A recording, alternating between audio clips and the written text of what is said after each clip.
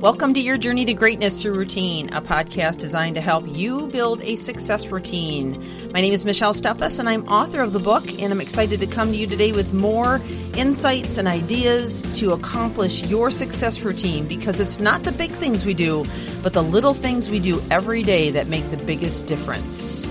So let's get on with the podcast.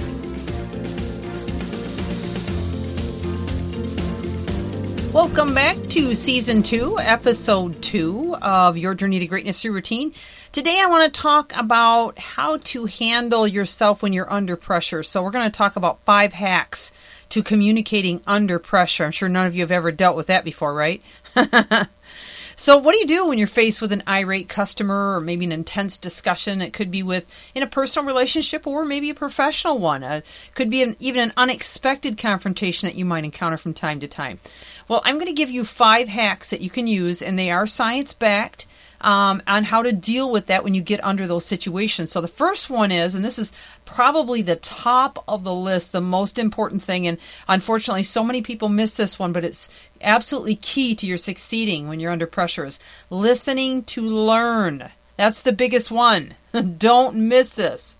So many times we get into conversations, there's a heated discussion, we're too busy thinking about what we want to say that we miss out on cues, very important cues. So paying attention to the person's body language, paying attention to the person's energy, to what they're actually saying to you, because sometimes we can misinterpret it by jumping ahead too quickly and making a decision.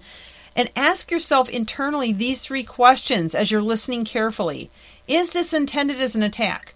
Or maybe is it a legitimate request? Or are they just testing you? When you really listen and process what's being spoken, you often find out that you're not necessarily the intended target, but maybe you're just a party who can potentially solve the dilemma, which is actually a compliment. So take it in the right frame of mind. It may be nothing more than a demonstration of someone who's lost control of their own emotions, which, remember, 85% of the population is reactive. Okay, number 2, altering your physiology. Now, we've talked a lot about physiology as we went through the book, Your Journey to Greatness Through Routine. And, the reason that stress balls work is because when you clench and release your muscles, it actually releases oxytocin, which improves cognitive response and triggers a calming effect, bringing the cortisol down.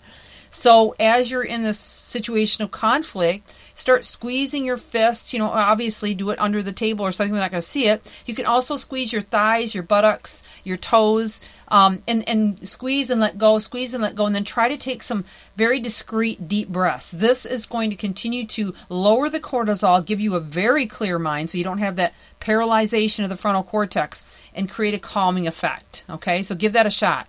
Number 3, stall. So this one's a great tool. So, sometimes when you're under a high pressure or stressful, you don't know quite how to respond, or maybe you're just afraid to say anything. So in either case, stalling can not only buy you some time to calm yourself down, okay, clenching those muscles and breathing, and then thinking about how to answer, but it can also potentially calm the person who may be verbally assaulting or grilling you. So when you do this, here's a few ideas, suggestions. Kindly ask them to repeat the question or the concern.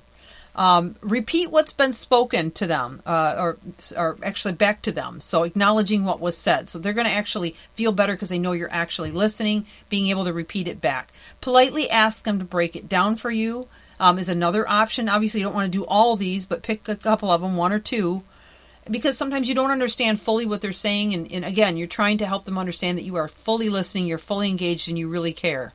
Ask them for clarification. And then the last one is remain silent with a thinking face. But don't do it too long. They'll think something's wrong with you.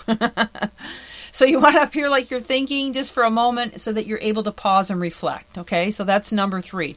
Number 4, prep and rehearse. Whenever you can in advance, prepare for a specific situation, conflict situation, or maybe even interview, where you're going to be tense, or maybe you have to have a discussion with your boss or with your, significant other or with your children. Kind of prep ahead of time, and if you have somebody, role play with them, or even stand in front of the mirror. Make sure you notify your face, because a lot of times, we think we're conveying the right message, but our face is not conveying the message we want to. So stand in front of a mirror and predict what you're going to appear like, your body language, what tone of voice you're going to use. Think about the potential powder kegs that could happen, and so that you're not caught off guard, and then prepare your response with facts, statistics, solutions, and make sure you stay in humility, okay? And then answer the whys in advance. Finally, and this is the last one, know when to stop. Now, when things get accelerated too out of control, sometimes even though you may try some great tactics and you keep your cool, if this person is just not calming down, you need to know when to quit, okay? Because sometimes you just can't change the situation. That's when you try to get some help, or you just walk away from it and try to come back. So I hope that helps you today. 5 great hacks to communicating under pressure.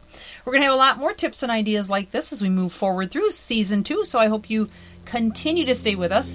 This is Michelle Steffes with Your Journey to Greatness, Your Routine, wishing you an absolutely excellent high level of communication and calm day. Join us next time, and please be sure to leave comments and feel free to let me know what you'd like me to talk about in our next few episodes. Have a great day. Thank you for joining me.